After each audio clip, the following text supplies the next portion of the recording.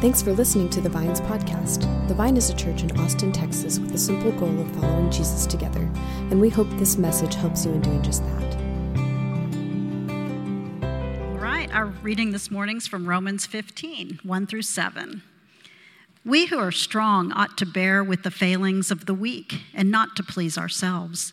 Each of us should please our neighbors for their good, to build them up. For even Christ did not please himself. As it is written, the insults of those who insult you have fallen on me. For everything that was written in the past was written to teach us, so that through the endurance taught in the Scriptures and the encouragement they provide, we might have hope. May the God who gives endurance and encouragement give you the same attitude of mind toward each other that Christ Jesus had, so that with one mind and one voice you may glorify the God and Father of our Lord Jesus Christ.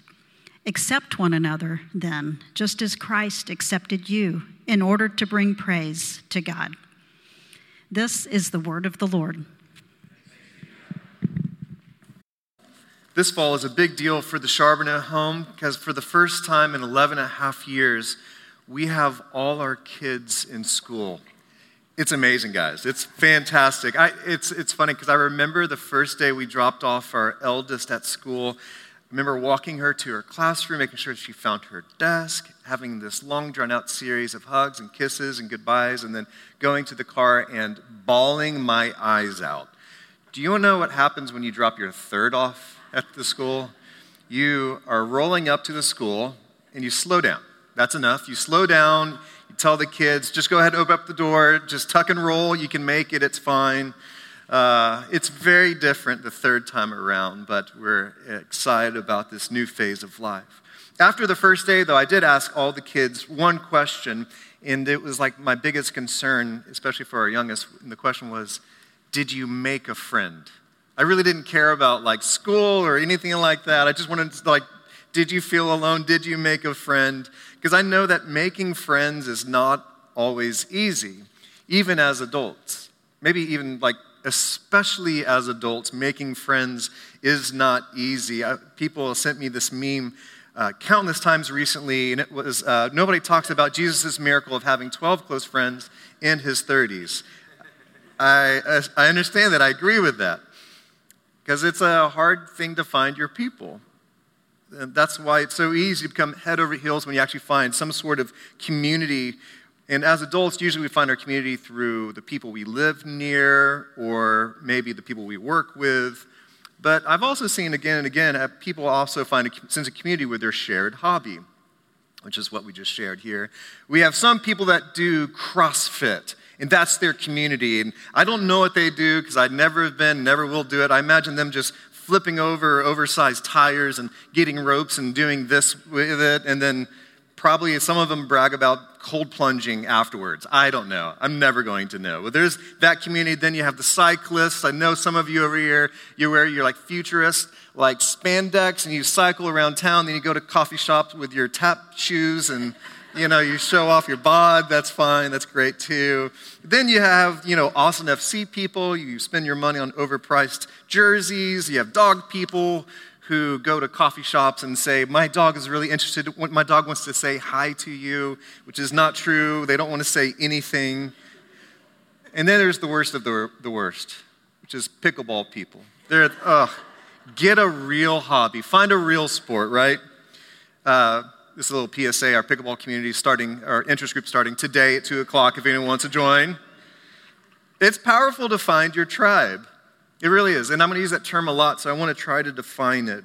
What is a tribe? What is tribalism all about? Tribalism is a social identity built around the power of sameness. So tribalism is when you get in a community and there's the sense of inertia towards sameness, where you actually find yourself getting squeezed into some sort of mold. We get into that community, and along the way, there's a sense of pressure towards conformity. And that is either around what to believe or how to act or what's important for all of us. And the eventual fruit of tribalism is not only what are we about, but also who are we against. Tribalism takes something that's hardwired for us as people and has a tendency to become something really, really destructive. Building off of last week's message, for me, tribalism is the broad path that leads to destruction. The power towards sameness we've seen can wreak havoc in our world and in our own souls. Think of the undertow of tribalism that's stoked even more nowadays by the algorithms that feed our social media and our obsession with news that seems to be just throwing gas on the fire against us versus them mentality. And you all know this. You experience this. This is where we live.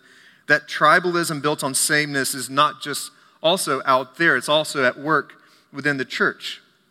We see how even the church can break off in different forms of sameness, that there are certain tribes within the church around certain types of worship or doctrinal statements or dogmatic points of view, or a church that has a tribalism around any sort of social issue where to belong you must believe like we do.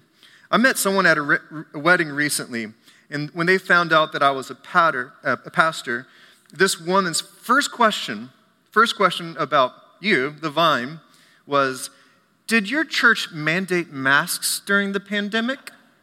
That was the most interesting thing they could ask about our church. And you should see in her face when I said, we actually stopped meeting altogether, out of care and concern for each other. And then we brought in the masks.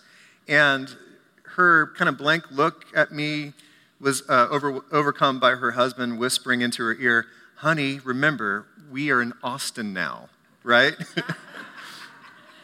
That look in her face was her mentally moving me from her tribe to that tribe, right? And we probably have experienced that in our own lives in many different ways. Because the force of othering and disdain is not just a worldly thing, it's sadly a churchy thing too. I heard a comedian, Theo Vaughn, who I really assume he's not a Christian, but he said how much he loves seeing Christians get angry at each other and turn against each other. He calls it gracism. How a bunch of Christians are a bunch of gracists. I found that a lot funnier than you did.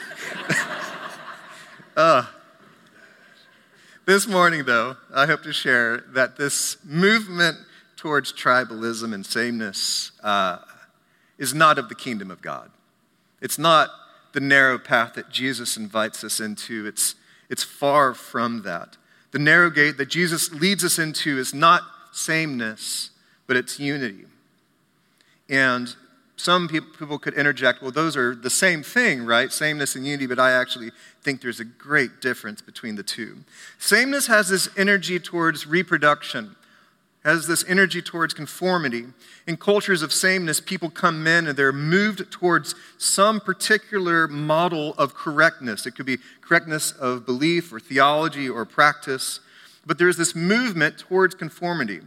On the other hand, unity takes distinct and unique people, members of a community, and brings them into a particular kind of mutuality so that we aren't conformed into a certain model, but we actually we experience a sense of unity around belonging to each other because of something particular. So the sense of mutuality is there. And what's lacking is this energy towards conformity. Unity is at the heart of the kingdom of God. And what breaks my heart is that many people believe that the work of the kingdom is sameness. The work of the church is reproduction, sameness, having some sort of model that we are supposed to conform to, as if God, in all of God's creative beauty and glory, made all of us unique and distinct.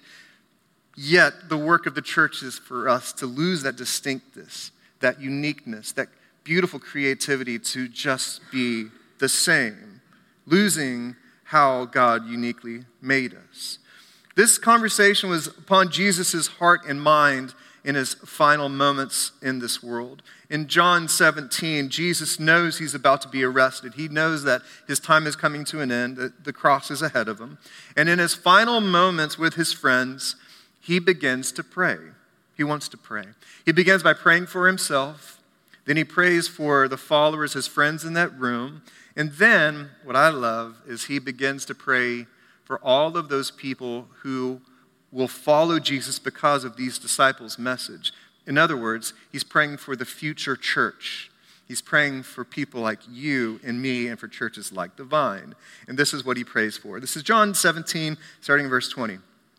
My prayer is not only for them alone, disciples, but I also pray for those who believe in me through their message, being us, that all of them may be one, Father, just as you are in me and I am in you. You see that beautiful union that Jesus is building from, what he wants to invite people into, the sense of being one with each other. I in them and you in me, so that they might be brought to complete unity. Then the world will know that you sent me and you have loved them even as you have loved me. Jesus' lasting prayer for the church, for the future church, for you and I, was that we would experience unity. Unity that reflects the union that Jesus has with the Father. And for Jesus, this type of unity is essential if we are to bear witness to Christ's kingdom. Like it's essential. It has to be there. We will be known not by our zeal or our accomplishments or our prominence, but by our unity. And if we are one, Jesus said, then the world will know that you sent me and have loved them even as you have loved me. Like this is the proof of Jesus' kingdom at work. This is our primary message as a church, is our unity, how we love and care for each other. It all comes down to that. And if this is the case, then sadly the inverse is also true. If unity is the great display of Jesus, nothing subverts our witness more than disunity. Our disdain, our bitterness, our fracturing, our judgment within the church is anti-Christ. It's not a sign of Jesus' kingdom. And if we are to enter into the kingdom of God, it doesn't mean only that we have now right relationship with God, but we have different relationship with all of God's people. All of God's people as well. So if unity was so important, how can we experience it? Thankfully, so much of the letters that come after the Gospels, after the stories of Jesus, so much of those letters are to communities who are trying to figure that out. They are writings of communities who are trying to figure out what does it mean to be the church, to be unified together. And one letter in particular I find very helpful. It's Paul's letter to the church in Rome. It's good for us to remember, like, these writings are not books of the Bible originally. They are letters from a person to a church, like a particular person to a particular church. And this letter is written to a church, the churches in Rome. Yes, Rome in Italy, where there's the Colosseum and Great Gelato. Like, in that place, this letter was originally written. In Paul's day, Rome was a unique church. It was the hub of the Roman Empire, and it had over 1 million residents, including many enslaved people, many people who immigrated to Rome just recently, and a significant Jewish population. And so there's like this really unique blending of cultures and identities. And in AD 49, Christians were banished from Rome. They were kicked out. 5 years later, that decree was lifted, and all of a sudden the church was able to come out of hiding. And when this took place, the church was this really unique melting pot. Some Jewish followers of Jesus were there, some other recent immigrants to Rome, and also many Jewish converts were all there, and they were becoming the church together. And they did not share much in common, but they had this mutual devotion to Jesus and to the teachings of Jesus' way. This is what Jesus promised, though, that his kingdom would never be owned by a certain race or ethnic group or nationality, but that his claims as the gospel of God would be for all people. His kingdom subverts all tribes that we tend to cling to. Now, this diversity might sound idealistic and beautiful, but as it is in this world, when there's racial and ethnic and religious differences, there tends to be conflicts that emerge. And what we find in this writing, in the book, to the letter to the Roman church, is that there's this temptation to move this community to sameness, to conform everyone to a certain model or mold in the midst of this diversity. And Paul is writing for the church to discover a different kind of unity. We find this also in chapter 14. There's a source of conflict. This is from Romans chapter 14. The source of conflict centers around two different issues: what food people can eat and whether or not they had to observe these religious days, these holidays, and certain practices of Sabbath. Now, we might think these two items of food and religious days are a bit trivial, but what if someone told you you could never have bacon ever again? Would you have any issue with that? El Pastor tacos, gone. Flank steak, never again. Sirloin, never again. Like, this would be an issue. And then also you had to practice all these religious days that your people never experienced before, never held before. Now, those could just be simplified issues, but there's a deeper layer to it, because these weren't just cultural norms. Observance to these practices were fueled by how people read Scripture. So, not eating certain food and practicing these certain days came from the Old Testament, came from the Bible. And so these people were beginning to debate around that. One group might say, the Bible is clear. You can't pick and choose what we read from the Bible. There's truth, and you can't mess with that. And then the other group would say, the non-Jews, they would declare, well, don't you think God is doing something new? Didn't Jesus come to take that burden off of us? And you see these two tribes against one another. And don't you see that same framework at work in our world today, especially in the church? People who are claiming truth and the sense of protection around the truth, and those who are interpreting Scripture through a different lens, through a different way. One group is seeing their interpretation as the clear and simple and only way of seeing it, and the other is approaching it differently. And that kind of debate oftentimes breaks unity as it demands sameness. Paul here is calling, through this letter, that he calls these two issues disputable matters. He calls the church, in spite of these disputable matters, that these aren't essential, these aren't high-level issues, they are secondary or third-level issues. He's calling them disputable matters, and in the midst of those disputes, Paul is calling the church to do something different, as we read in our scripture reading. This is in Romans chapter 15, verse 5. May the God who gives endurance and encouragement give you, the church in Rome, the same attitude of mind towards each other that Christ Jesus had, so that with one mind and with one voice you may glorify the God and Father of our Lord Jesus Christ. Accept one another then, just as Christ accepted you. Paul is calling the church towards two primary actions. First, to have the same attitude of mind as Jesus, and the second, to accept each other as Jesus did.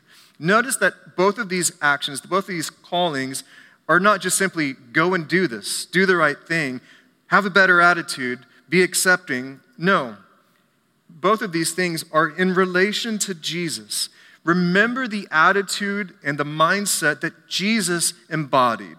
Remember that and embody it yourself. Or remember how Jesus accepted you and accept one another. It's in response to what Jesus has demonstrated that the church is called to treat one another. And if we do this, verse 6 says that we may learn to have unity of mind and voice so that we glorify God. God is uniquely glorified when we experience this kind of unity in the midst of a lot of disputable matters. We can glorify God with union of mind and voice. This is a passion for our church, The Vine, that we discover a community not built on sameness, but unity. That we can have the same attitude of our minds. We use the word posture, that we'd have the same attitude of mind or posture that Jesus demonstrates. And that we would learn a radical acceptance of one another that bears the witness of Jesus' grace, inclusion, and love. That kind of church, a church built on unity and not sameness, we believe can glorify God uniquely and make Jesus' kingdom known in this world. So we see that unity is important to Jesus. We see that the early church had to go through the same wrestling match that we see in our day and age to pursue unity and not sameness. But how can churches like The Vine here in Austin in 2023 live that out? I find this framework incredibly helpful. Like many other things, a couple years ago when we were exploring this conversation and coming up with what we would call a third way, what we began to realize is this is actually not that unique or creative. There's a lot of other communities that are exploring this in very similar ways, which is really comforting for us too. And this framework, I think, is really helpful for us to get our minds around how churches are approaching this today, how they're approaching unity and not sameness. So there are three different kinds of church, what this framework is sharing. First, there's the bounded set kind of church. The bounded set church focuses on the boundaries of inclusion. These boundaries or fences are created around doctrine or dogma. They are theologically strict, reproducing in many ways. Similar to tribalism, bounded set communities are driven by sameness and protection. The boundaries are not only used for keeping insiders together, but they're also meant for boundaries of exclusion for those who do not belong, for those who might be deemed dangerous in many ways. So one church might have a fence around a certain dogma. Maybe it's around a theology. There's another fence that could be around a social issue. There's another fence that could be around a theological framework. And to be honest, many of these churches that have bounded sets, they pride themselves not only on the strength of their fence, but also often by how small that circle can be. Like, this is how certain we are. These communities can have that certain, almost pride around the smallness of their circle. And what we see, sadly, that these cultures can be very painful for some people, because one day people felt like they were inside that circle, inside the fence, and then they find themselves maybe knowingly or unknowingly on the outside of the fence. And in subtle ways and not so subtle ways, belonging and acceptance is taught to be conditional. And so there's this fence around that community. So that's bounded set churches. There's also boundless churches. This is a culture that rejects the exclusionary nature of bounded set communities. The drive is to minimize the difference in beliefs and practice. So they've seen what can happen when people are separated from a sense of belonging. So out of the compassion, they try to minimize those differences and extend a sense of belonging to other people. They tear down the fences. They create room to agree to disagree, which is all great things. But the downside of these cultures are there's very little for that community to hold in common. There's very little to gather around. So it tears down sameness, but the unity is weak. Also, agreeing to disagree can also lead to kind of being flippant with each other's differences and points of views. So you come to me with a different point of view. I go, great, you're welcome here. But I'm not actually curious. I'm not actually trying to figure out where you're coming from, what's going on, how can I help you, what in that I agree with. And so it dismisses other people's belief without true curiosity. So if the bounded set church has fences, the diagram for a boundless church is the absence of any fences.